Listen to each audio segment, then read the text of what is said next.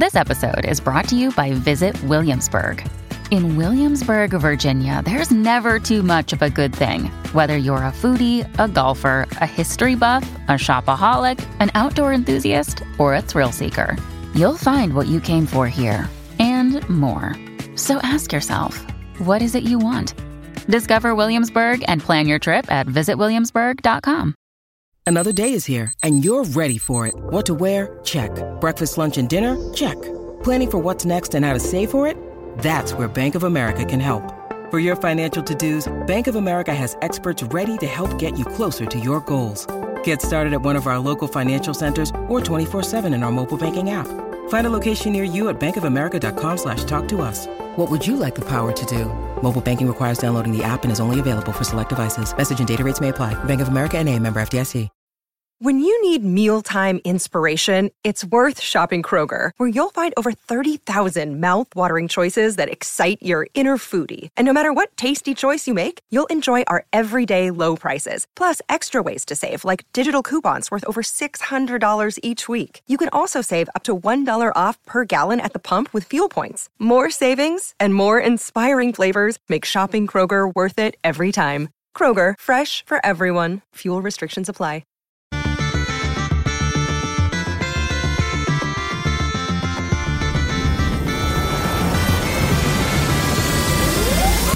Hello and welcome to the EDHRECast. My name is Joey Schultz and I am joined, as always, by my fantastic co-hosts. First up, the guy who doesn't know whether it's more fun to climb a mountain or to tap it for mana, it's Matt Morgan. Joey, when you boil a funny bone, it then becomes a laughing stock. Yes, indeed it does, Matt. Well dad joked, very, very well dad joked. Next up, the fellow whose mana bases are anything but plain and contain everything but planes, that's Dana Roach. I got my secret layers in today. I'm holding them up to the camera, even though you guys can't see them. They sent me mats. I have 2 Selesnya Planeswalkers, so that was a mistake on WotC's end. That'll be sent to you, Matt, sometime this week. Perfect. Mr. Selesnya all the way. Anyway, this is the EDHRECast. EDHREC is a deck-building website that collects data from deck lists all over the internet to provide helpful recommendations for new commander decks. And here on the podcast, we like to give all that data a little more context. Y'all, it is episode 100, which means we've got something special in store. We are delighted, honored, we are ecstatic to bring you our prestigious guest. His name is not Asperia, but he is still a supreme judge. His name is not Zedru, but he is still great-hearted. His name is not Rishkar, but there can be no doubting his expertise. We are joined by Sheldon Menery. Hey fellas, how you doing tonight? Very, very well. Sheldon, we're so excited. I also can't hide it. Yes, welcome, Sheldon. It's an honor. We're very excited to have you on. It's a big deal for us. You're a big deal. You guys are doing good work, so. Thank you. It means a whole lot coming from the father of the format, Mr. I Created EDH. This is pretty awesome, and the only thing that tops this really was getting to meet you at the Command Fest in Seattle, where you proceeded to wreck me a couple of times in the games that we played, which I'm not salty about, I promise. Well, you'll have to just come back and make me do it to myself next time. This does make me wonder, are you going to be attending any events this upcoming year so that, maybe we can get a rematch in, or other listeners might be able to come and find you and maybe get some games in? Are there any other events, Magic Fests, that you might be attending in the upcoming year? As a matter of fact, I will be. If you want to keep abreast of what I'm doing throughout the course of the year, you can go to the official Commander's website. That's mtgcommander.net. And each of us on the RC has a personal page, and we basically use it for whatever the hell we want to use it for. And the one thing that I do is post links to my most recent content and then have an appearance schedule. So later this week, I will be in Reno, Nevada, at Magic Fest Reno. That's Commander Advisory Group member and 5-tool threat Olivia Gobert Hicks lives there, so she's like, let's go to Reno and have a party. Everybody come to Reno and let's have a party. So I'll be there. I will be at Magic Fest Palm Beach here in Florida. I believe that's 10-12 April. And I will certainly be at SCG Con Summer in June. Other than that, probably be at Gen Con. So we'll see. And I'm sure that one or two other exciting events will pop up on the schedule. Awesome stuff. You mentioned your articles there. Where can folks find your content, and what is it that you tend to write about? You can. I just write about things. This format called Commander. Nothing controversial ever. I write some personal poetry, and it's about a boy just like me, who's a little taller, maybe. You can find me at Twitter, on Twitter at Sheldon Menery, Facebook Sheldon Menery, and of course you can find me every Thursday on Star City Games. And this was an unintentional T-shirt for the broadcast. I just said right before we started recording, I took my sweatshirt off because it was a little warm. Not that this Angel's Envy old-fashioned had anything to do with that. I like your style. Old fashions are always old-fashioned, very current. They're very old-fashioned. And yeah, I just popped my sweatshirt off because it was a little warm. It's like, oh well, I have a Star City sweatshirt on, a t-shirt on. So funny how things work out. Indeed. And then there's one other thing that we also always love to ask any guest who comes onto the show. We want to know which commanders you most enjoy playing. When you sit down to play EDH, who are you, who's leading your deck? Well, I have 52. Goodness. So I think the one I keep going back to is Carador. I have 3 different Carador decks, so it seems like that's I really like Dirtly, kind of a graveyard recursion, and sit around and do stuff. If there's a win in the game later, that's fine. But of course, there's certainly I think the most infamous deck I have now is the Ruhan You Did This to Yourself. Oh yeah.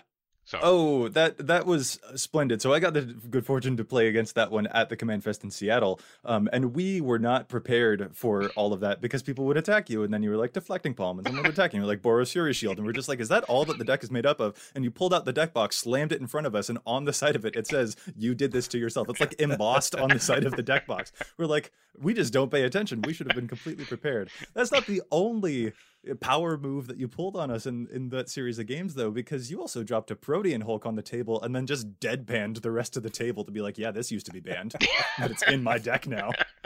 And what? Well, the thing is, quite honestly, I'm a Protean Hulk for value person. Like, I'll go get Duplicant, I think, right? Yeah. You think? Yeah. You think? I guess. I mean, you can't get Revelark and Safi, so. I suppose, but like, oh man, it was pretty hilarious.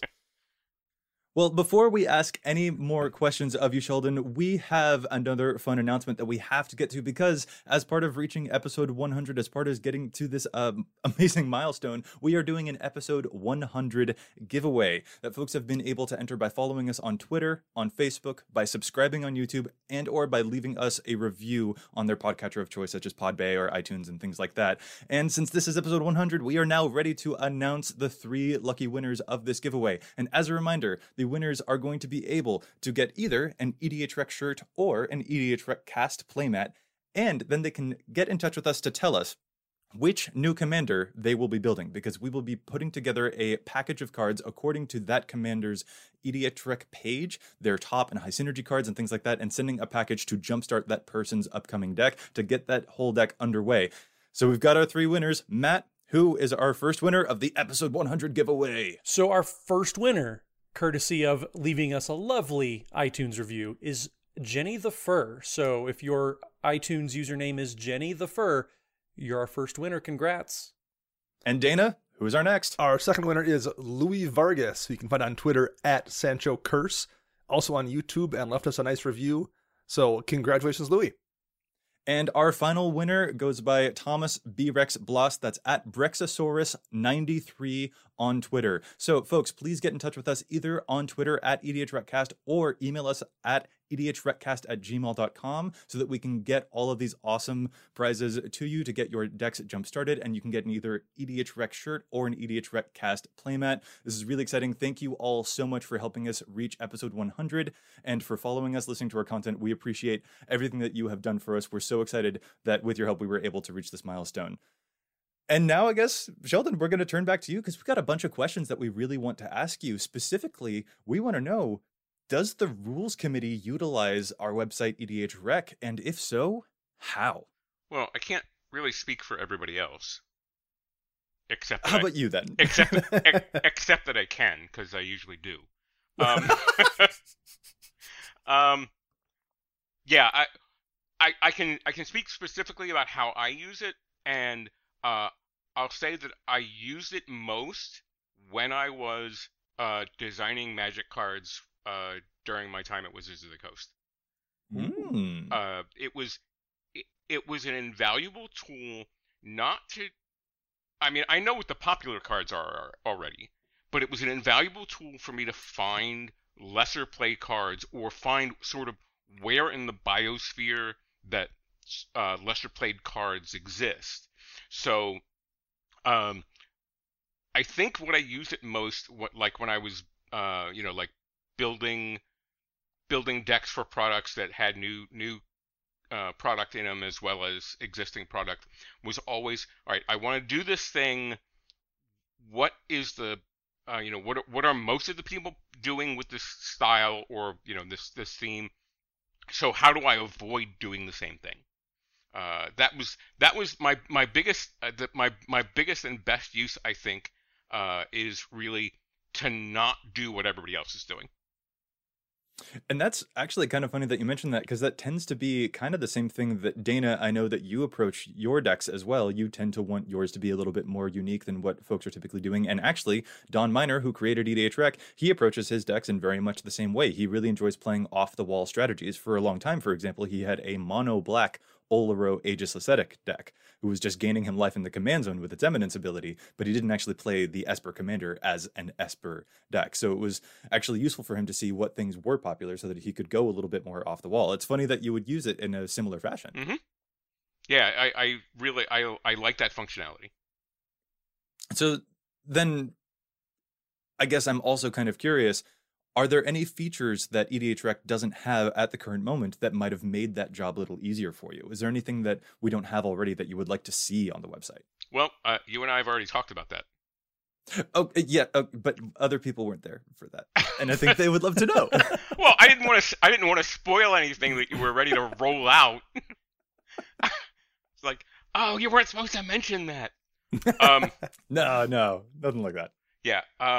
So for folks who don't know, I do have a relatively large suite of decks, as we mentioned. I don't necessarily have the time to do all the work to keep them current electronically as I want. So a friend of mine has agreed to help me. And then when we were together in Seattle, Joe and I talked a little bit about functionality. And one of the things is like, I just want to know in what decks I'm playing what cards, or in how many decks I'm playing what cards. So because I don't want to keep going to the same well again. It kind of goes back to the last point, right? I don't want to keep going back to putting Puppeteer Click in every black deck that I'm in. Or if I'm looking for a card, I want it to be easy to find what deck I'm playing the card in. And sure, if you have 4 decks, it's pretty easy. When you have 50 plus and growing, no, I don't have a problem. Shut up, you have a problem.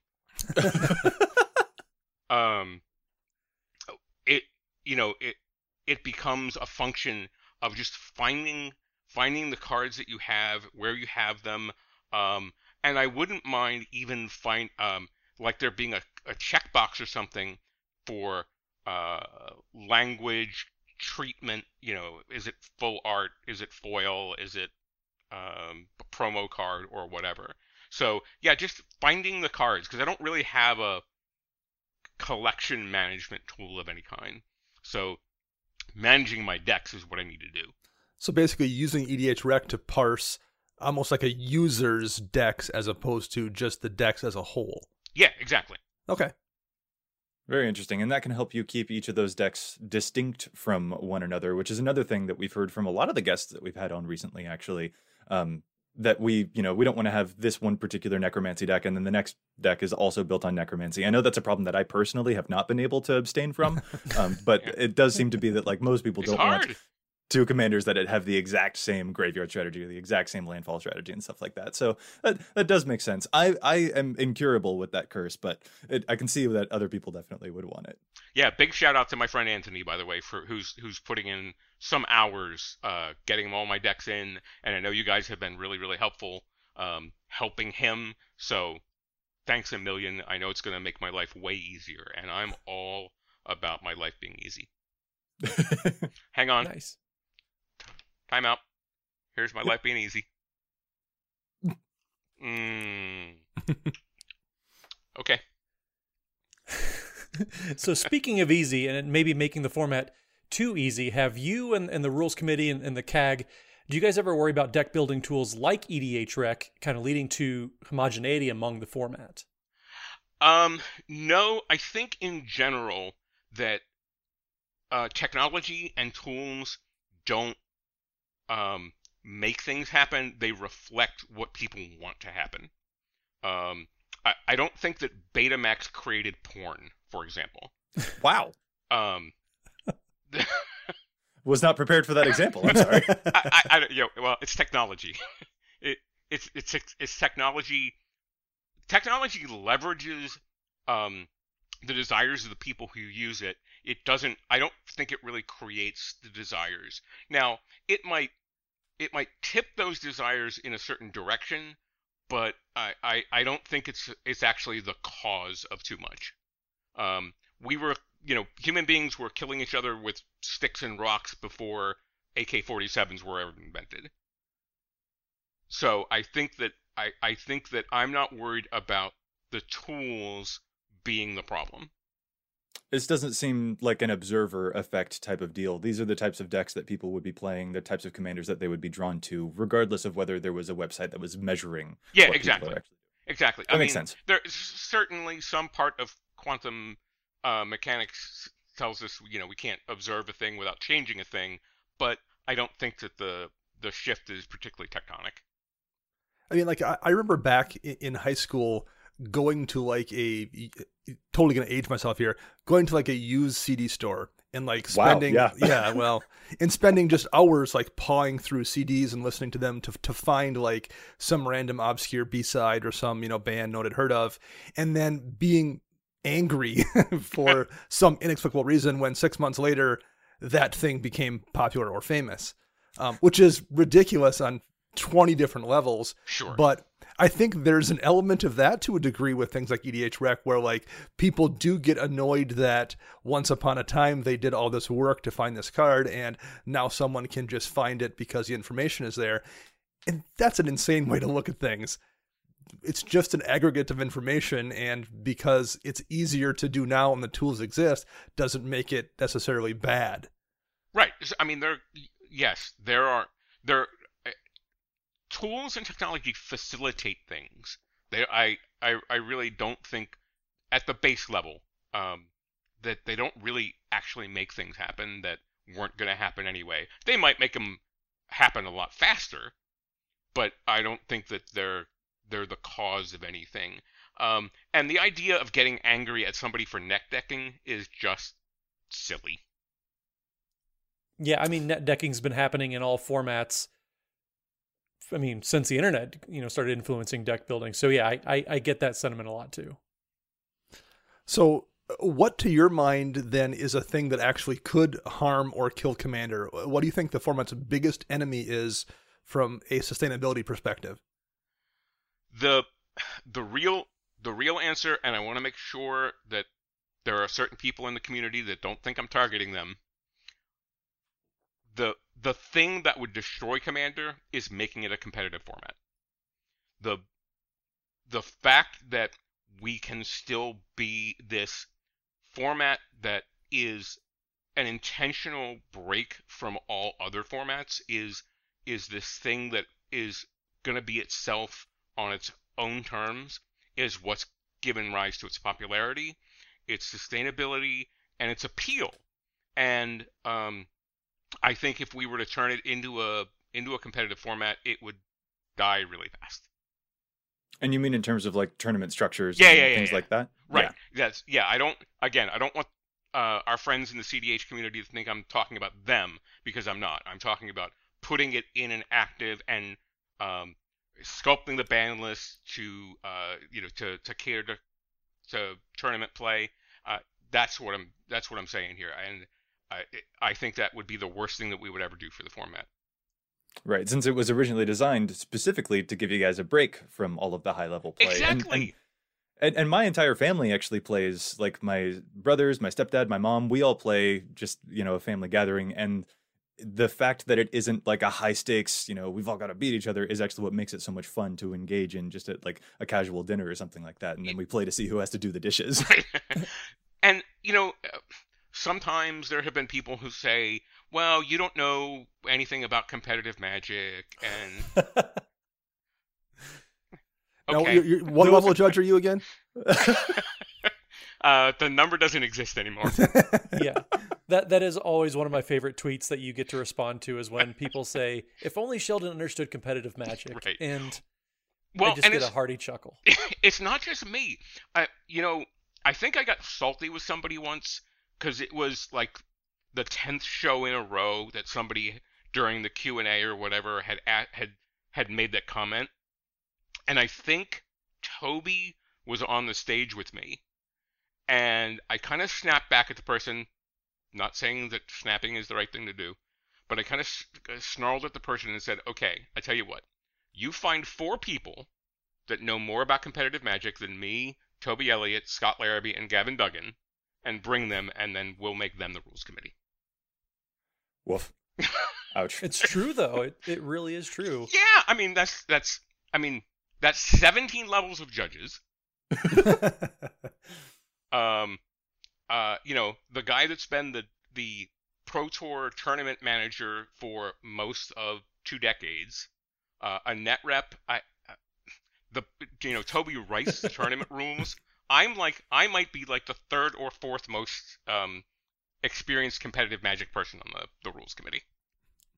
I like a statement that I came up with, and it's a little hyperbolic, but if there's a person who's not a judge anymore that could go to Wizards and say, I would like to maybe judge this Pro Tour, Sheldon is maybe one of 3 people that could pull that off, that Wizards would actually let that happen. So, yeah, I'm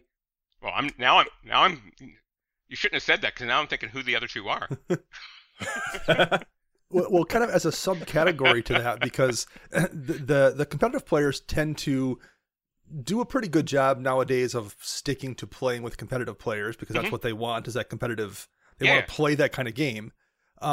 What are your thoughts on those kind of sub-CEDH level decks and or commanders? Because we've had an influx kind of recently of things like Tulane or Corvald that feel like they are just head and shoulders better than everything else, even if you're not trying to make them broken. And I've noticed recently we've had these commanders where it feels like if you're not playing one of those commanders and you're playing against it, you're really far behind. How risky do you think that is to the format? A little, maybe, but I had this thought before I ever went and designed Magic cards, that game designers of all kinds, and in Magic in particular, need to push the envelope all the time. You can't sit back. If Brian Weissman's The Deck were still the best deck in Magic, we wouldn't be sitting here. There would be no Commander, there'd be no Magic Fest, there'd be no Command Fest. The game would be done by now. And the natural evolution of things is that power creep is going to happen. And I actually think that over the years, they've done a pretty good job of lateral advancement. Yes, we're going to eventually have creatures that are better than Urnham Jin, right? Yeah, I mean, I think you knew that in 1996. But you can't have stasis and have a good game, especially one that goes over 20 years or so with multiple moving parts. Somebody might go, well, chess has been the same for 5,000 years or whatever. Sure. but it's also a finite game. It's also a finite game, not an infinite game. And Magic is an infinite game. So I think that we're gonna continue to push the envelope, and I think it's okay for designers to push the envelope. I actually want them to, and then I want them to be aware when they make a mistake. There's nobody that I worked with last year that wouldn't be willing to admit that Prosh might have been a mistake. Not messing with the command zone was a mistake, but just the instantiation of Prosh or Leovold or any number of cards. And when a commander starts warping the format or create a circumstance or create the kind of games that we don't want it to create, we'll ban it. Pretty simple solution there. Yeah, I mean, we don't want people to not play with cool cards, but I don't think that anybody who likes other people can argue that Leovold is a cool card. Matt, you were getting called out directly. I had a Leovold Voltron deck. I played all the Lorwyn, if this card is blue, it gets this. If it's black, it gets that type of auras. Mm-hmm. That was fun, but I played it for like 3 games. And I'm like, this still is like, it's accidentally too good. So I get it. Yeah, no, I built a Leovold deck, and some people think that, well, when you lose the card, you want to ban it. No, it's more like when I win with a card, I want to ban it. I built it. I built Leovold, and it wasn't even great. And the first time I was Teferi Puzzle Box, I'm like, oh my god, I don't ever want to do this again. I needed a shower after that happened. So it was just accidentally way too powerful. Yeah, I was in the back of my head, I'm like, Sheldon built Leovold? I can't believe him. And then I'm like, wait, no, it would kind of be his job to do that. Actually, that makes total sense. Yep. So Sheldon, I gotta say, I have a bone to pick with you, because I understand that one of the missions of the Rules Committee is looking for ways to eliminate the use of off-color fetch lands in certain decks. For example, if you're playing a white-green deck, you wouldn't be able to play, like a Wooded Foothills, precisely because it looks kind of red, even though it doesn't specifically have red in the color identity of that card. Mm-hmm. What I want to know is, why do you hate me personally? Because I play Titania, who loves fetch lands in all of their many fashions. Why are you trying to do this to me? What have I done to incite this vendetta from you? This is so personally very, very worrisome. The simple answer is that it seems like a flavor fail to me. Yes, it's not in the color identity, but it's one of those things that's not illegal, but I wouldn't want to do. Like, there's no law that says you can't butt up in line at the bank. You just don't do it. It's polite society, so you don't butt up in line. And if we could write a clean rule that let you not play Wooded Foothills in your Selesnya deck, but still let you play Riverboa, then we'd write it. Very good minds have wrapped themselves up on trying to make this that's not a million words long, a clean, crisp rule. And it's just, it's not happening. So I'd rather it not happen, but not to take enough effort to make it illegal. It also just kind of, it's always stuck out to me as one of those things that I'm personally fine with the aesthetics of it, especially because it's not like the most egregious. Right. I don't know. I think of, for example, like the extort mechanic, which does have a hybrid symbol, but it's in the reminder text, therefore it doesn't count as being part of the color identity. So you can play Cryptghast in a mono black deck, correct, even though there's technically a white symbol on it, but there's not within the color identity. And I'm like, oh, that looks kind of weird. But nothing looks nearly as crazy to me as playing Urborg Tomb of Yawgmoth in a non-black deck. In a non-black deck. I agree with you wholeheartedly. You're totally able to do. Yep, and I will make merciless sport of somebody who does it, but I'm not going to stop them. Well, Sheldon, while we've got you here, we hope that you wouldn't mind joining us for one of our favorite segments here on the podcast, and that is challenging the stats. There's so much data here on EDHREC, but we don't always agree with it. Sometimes we think the cards are seeing too much play. Sometimes we think that they're seeing too little play. So that's why we like challenging those stats here. Do you have a Challenge the Stats pick for us, a card that is maybe overplayed or an underplayed card that you would like to tell us about at this time? I do, as a matter of fact, being played in literally no decks. Well, statistically no decks. And it's in 33, the last I checked, like minutes before the show started. I checked. It was in 33 decks. That card is Equal Treatment. It's a 1 and a white instant that says if a source would deal damage this turn, 1 or more damage this turn, it deals 2 instead, and draw a card.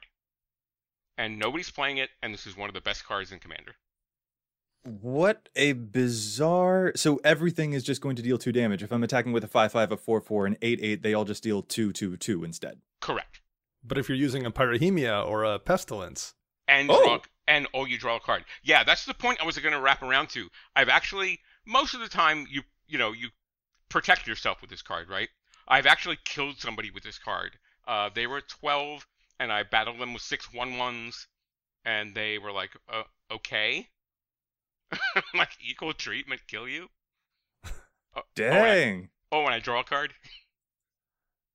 What a weird piece of tech. Equal treatment. That's a good message, too. That's a good message. That's exactly the words that I use. It's a good message, too.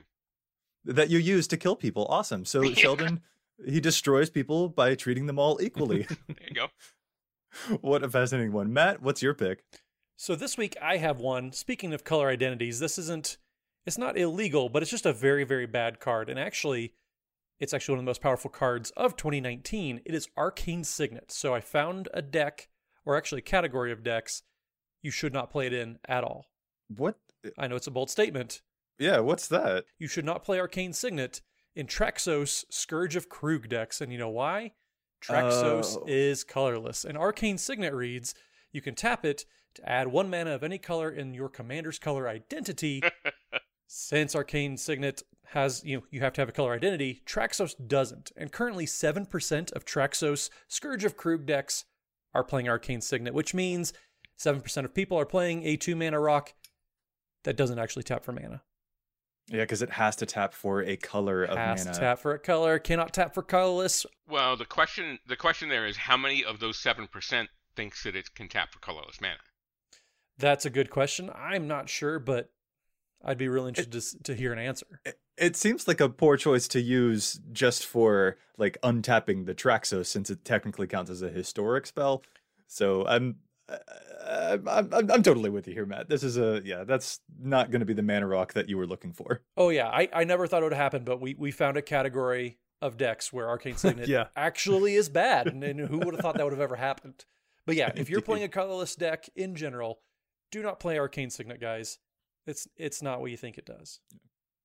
My pick is also a colorless card, but I'm looking at it within the context of a mono red deck. I'm looking at Perforos Bronze Blooded. I recently wrote an article about this commander, and it was frankly so much fun. Perforos, of course, is the new Theros Beyond Death commander that sort of sneak attacks creatures into play, gives them haste, they sacrifice at the end of the turn. And there's a land that can kind of keep those creatures around that I think people would be really well served to utilize. That is the card Endless Sands. This is a desert that taps for a colorless mana, or you can pay 2 and tap and exile target creature you control. So instead of sacrificing that creature at the end of the turn, Perforos can actually use this land to exile it. And then Endless Sands has another really spicy ability for this. That is 4 mana, tap, sacrifice the Endless Sands to return each creature card exiled with Endless Sands to the battlefield under its owner's control.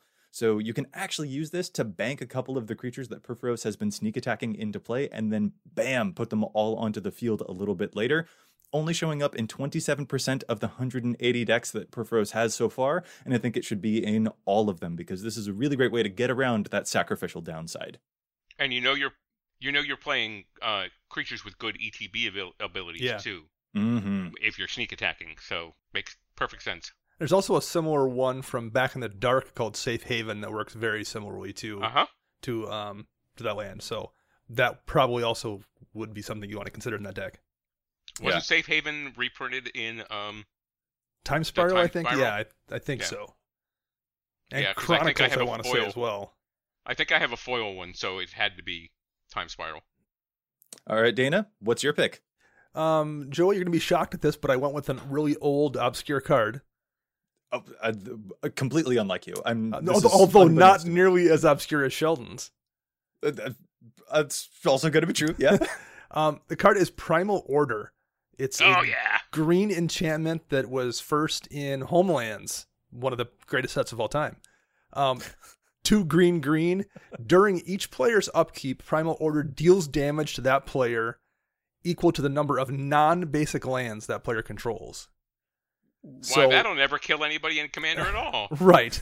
Especially in green, or particularly in mono green, where it's probably not going to hurt you very much, if at all. And those kind of decks tend to have to win in the combat step, but sometimes you find yourself unable to do so, whether it's because somebody has, repeated fogs or whatever. It gives you a way in a mono green deck to actually kill people without having to rely on the actual combat damage step.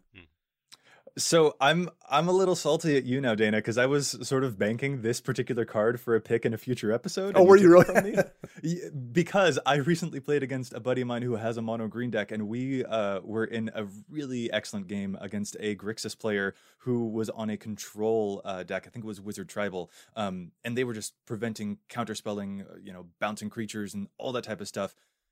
But then this Primal Order came down from the mono green deck and slowly whittled the Grixis player away, who doesn't really have much in the way of enchantment removal. And they were like, what can I do? What do I do? And they eventually tried to get rid of it. And then Eternal Witness brought the Primal Order back and is just like, we may not be able to attack you with all of our creatures, but Primal Order will absolutely deal 5 to you, deal 5 to you, deal 5 to you, and now you're dead. Very excellent card, especially when you have plenty of basics and everyone else is playing plenty of non-basics. I keep telling you guys, play more basics. And you ignore You do. me.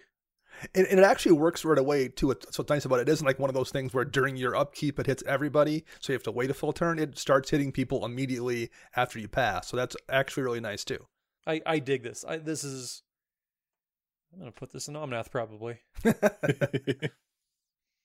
All right, so Sheldon, I kind of want to ask just a bunch of questions of you, but I have to limit myself to one at a time. And this particular one, I think I know the answer, but I want to ask you what you personally think is the most important aspect or rule in Commander. Have a good time all the time. Oh, all right. I was sort of expecting you to say something along the lines of Rule 0, but then again, I guess that is Rule 0, isn't it? We're going to talk about Rule 0 anyway, so I figured I'd throw something else in. Fair. So, well, since we're going to talk about Rule 0, then let's just jump into it. Do you have any tips for somebody coming up? How do you approach Rule 0 conversations, among strangers especially? I think, people talk about power level, and that's only one axis that I think a deck has, and I think more important is tempo. More important is timing.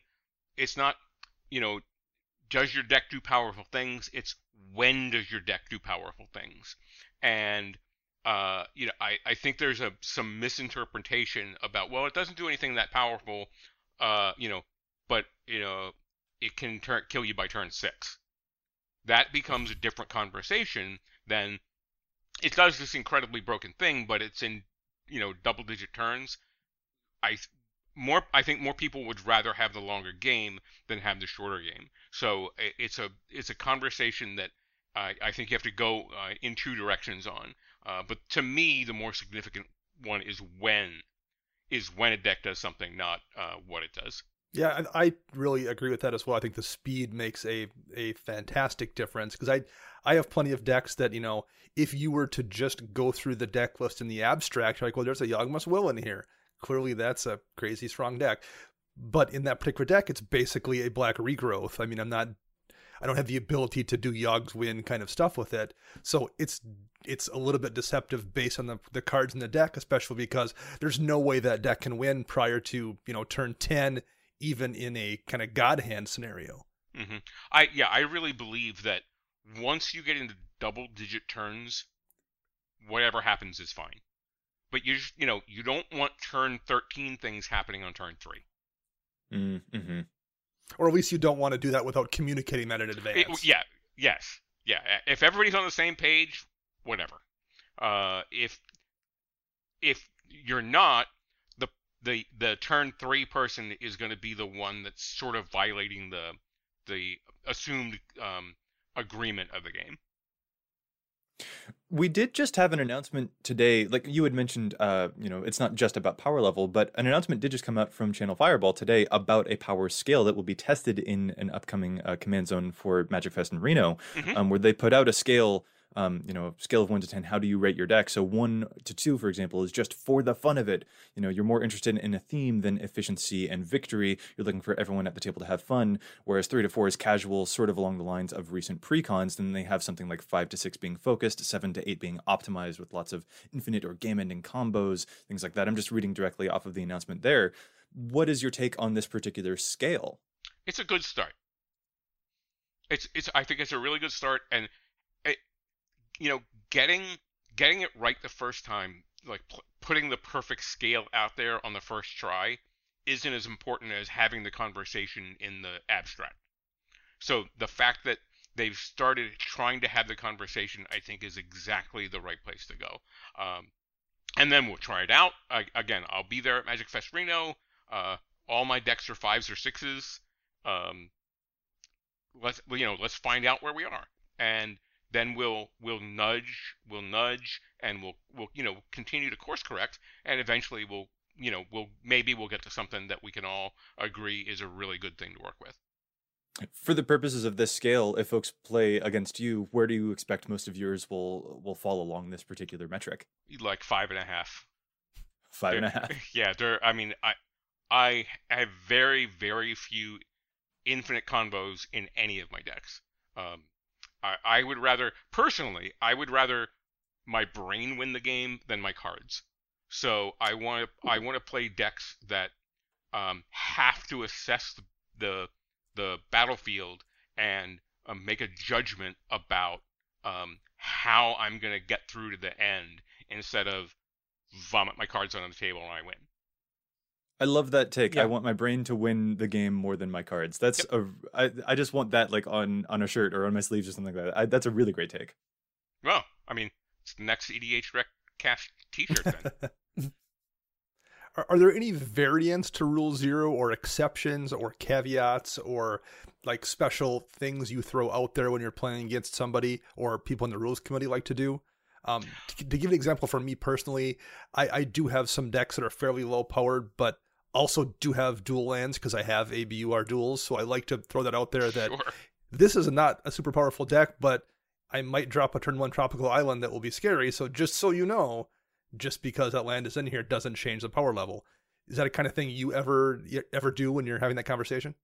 That sounds like something exactly that a person would kill me turn 2 with a tropical island.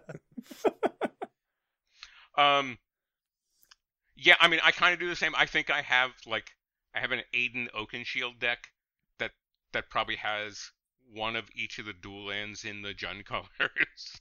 And I'm like, this deck is not good at all, but there they were. I'll tell you what the rules committee does when we play together. It's the mulligan of my local group when we play together, and it's generally the mulligan I suggest when I go to events and play with people. It's called the Geese Mulligan, after former level 5 judge and cohort of mine, Gijsbert Hogendijk, who's a Dutch judge. As a matter of fact, he, Jaap Brouwer, and I, who all made level 5, actually made level 3 the same day at the same event in Antwerp in 1998. And then we went on to rule the world later. But anyway, the geese mulligan is basically draw your opener. If you can't play it, set it aside, draw 7 more, and if you get 3 lands, you got to keep it. So if you can't play the hand, or it doesn't have 3 lands, you ship it again, you draw 7 more, and the Toby Elliott rider is don't abuse this. So you have to be in a group of people that you trust to not abuse it. And we had used it in a league that I was playing in once, and it came to light that people were building their decks with 27 lands because they knew that they'd start with 3. Like, well, that's kind of going against the spirit of it. But yeah, the Geese Mulligan is what the rules committee does when we're playing together. That sounds a lot like what we do whenever, we sit down and we have that rule zero conversation. It's how are we going to mulligan usually comes up in that. And I'm a big advocate of, well, we're not playing for prizes, so just mulligan until you have a decent 7. And yeah, like you said, there's always going to be somebody that kind of ruins that, but a majority of people, like, we're not playing for prizes, so they just do it, and we usually get a good game out of that. Yeah, that's what I want. I want good games. Yeah, I'd rather lose to the occasional person that abuses it than have someone sit there with a 5-lander, or excuse me, 5-card hand they had to mull down to, and then keep one land because they didn't want to go to 4, and then it's just a miserable game. But if you draw a 7-land hand and complain about it, get right out of here. Play your 7-land hand, because all you're drawing is gas after that. Yeah. Yeah, for every one person's going to ruin it, there's usually like 3 people who are fairly new to the format that ends up benefiting more. So yeah, I'm a big fan of just get to a playable hand. Let's enjoy ourselves. Yeah, I agree.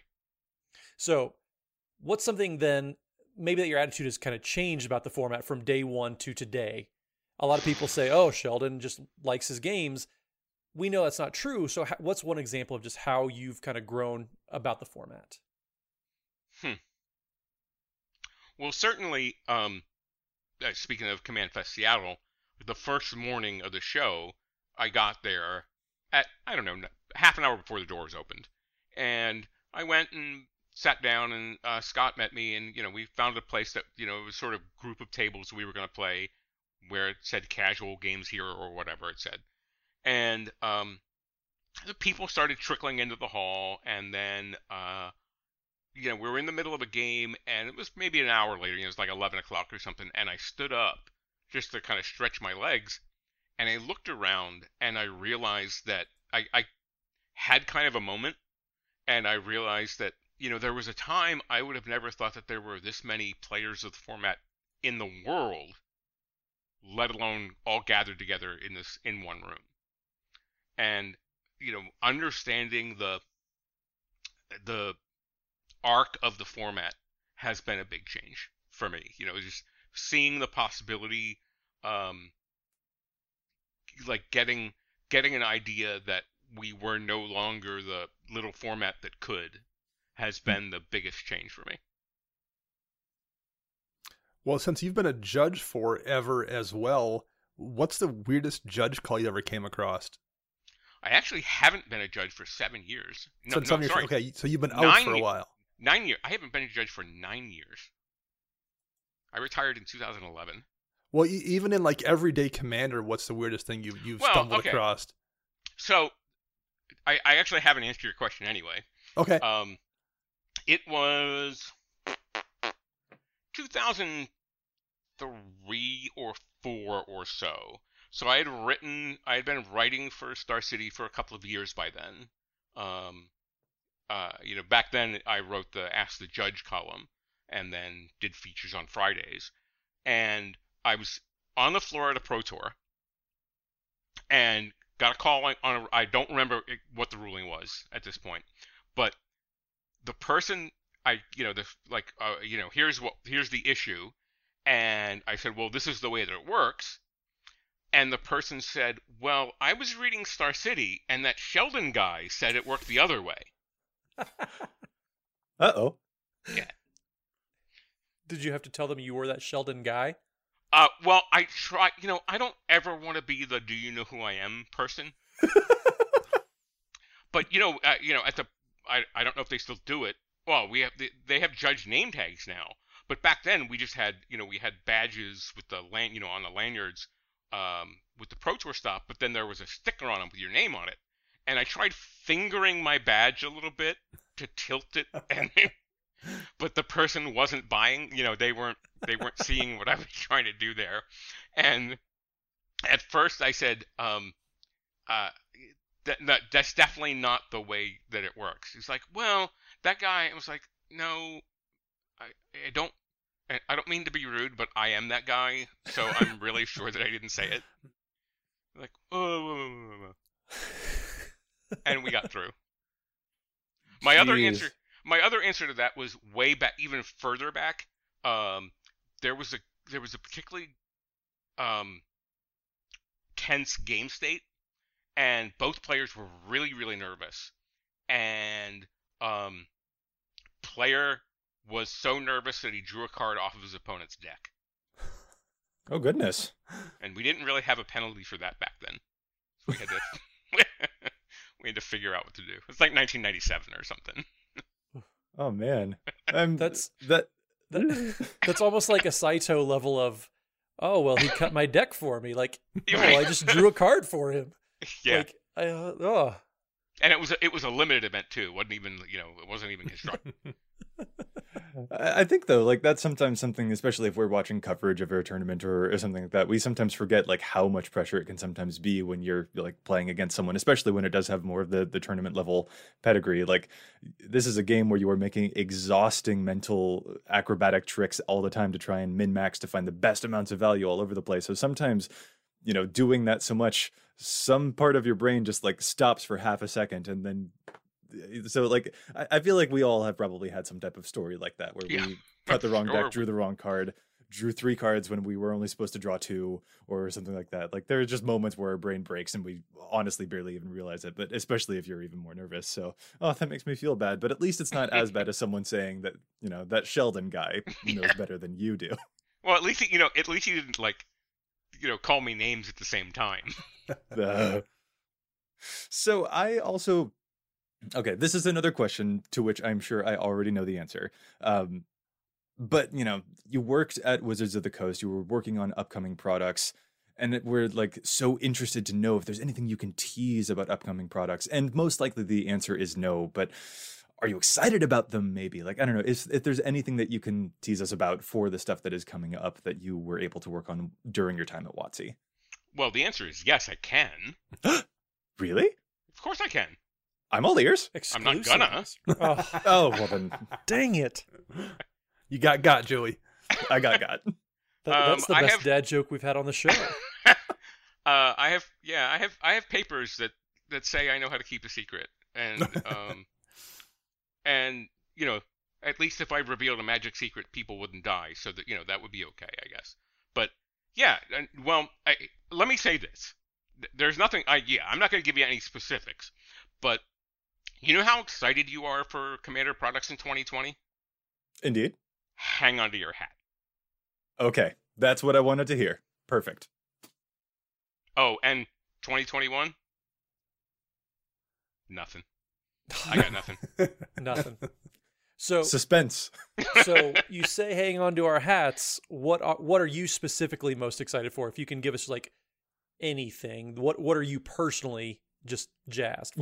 You mean of stuff that we already know is coming out in 2020? Yes, yeah. Oh, okay. I was gonna say, that I'll hopefully still be alive by the time Commander Legends comes out. Well, that'd be great. Oh. So Commander Legends is the answer we were hoping for. Roundabout way to get there. Of the things we've seen so far, well, we've only seen Theros. And we've got Ikoria, and we have Zendikar in the fall, plus Legends, and more Commander precons coming out associated with each of those sets. Commander Legends, also the the green promo, not quite promo, but that. Oh man, I almost forgot about that. Woo! Man, you're gonna need 2 hats because you're gonna lose one of them. That's the most Gavin response I think we've heard outside of Gavin. I was on the phone with him like minutes ago, like right before we started. He texted me. He's like, "Hey, you got a second?" I'm like, "Yeah." He's like, "Nothing bad." I'm like, "Okay." He's not calling to tell me, something tragic happened to Mark Rosewater or something. And I'm like, yeah. So we discussed a very brief Commander issue that I think will even ramp up the excitement even more. Nice tease. Awesome. Yeah, I can't. I really just. We won't pry too much more then. I believe that I've been involved in Magic since the beginning. So I believe that these 1 million, how many ever years we've had together, that one thing I've earned is a sense of trust, and that when I say something, it's generally true, hang on to your hats. Excellent. You heard it here first. There's a rules change coming. That must be what this means, right? The Commander Dies triggers are working differently now. We can deduce it from here. We know what's happening. No, actually the rules change is all hybrid mana will become white mana. That might solve card? some problems. What's the white card that makes everything Celestial Dawn? Yeah.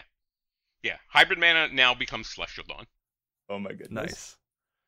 So where do you think the format is going, or what do you think the future of Commander is? 3-5 years from now, where do you think the game is heading?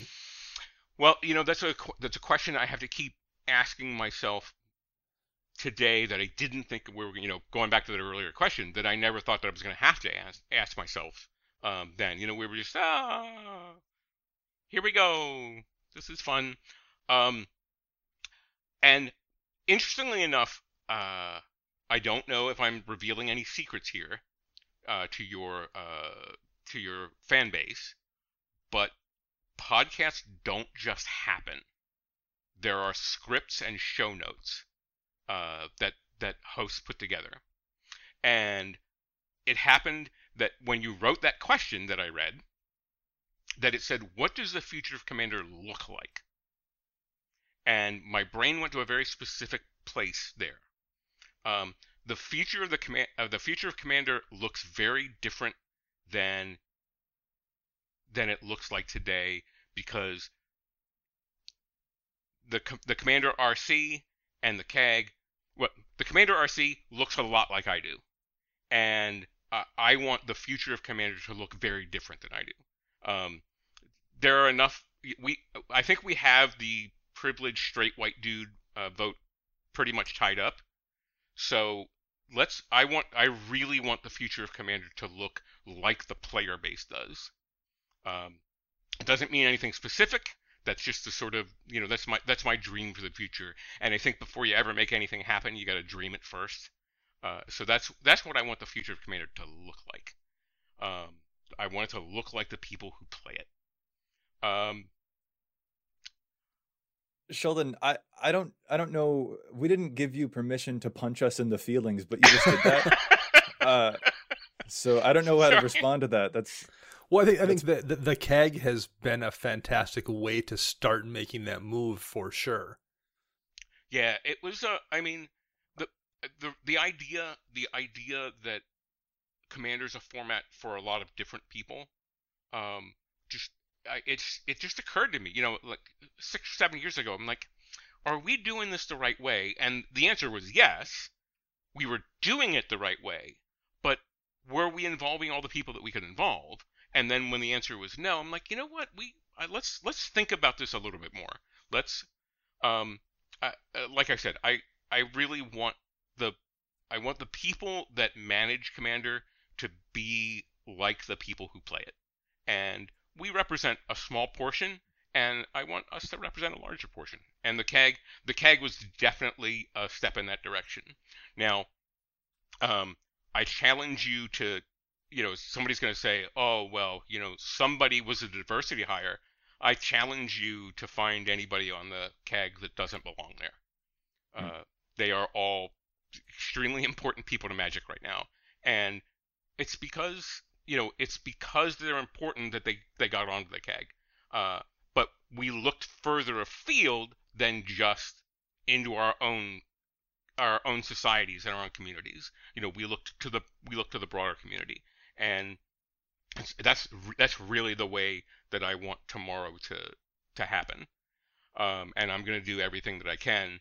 I believe it's the responsibility of leadership to replace itself. I believe that it's the actual responsibility of leaders to render themselves as individuals irrelevant to the organization that they're leading. And I think that organizations that become cults of personality are doomed to fail. And I want us in 5 years, or in 10 years, or in 20 years, I still want us playing Commander. I mean, somebody's going to be shuffling my deck for me because it's going to be really old. But That is a really great sentiment. And honestly, I think that that's exactly the note that we should close this show on. That is a bright future for EDH indeed. And I'm really excited for us to all walk into it together.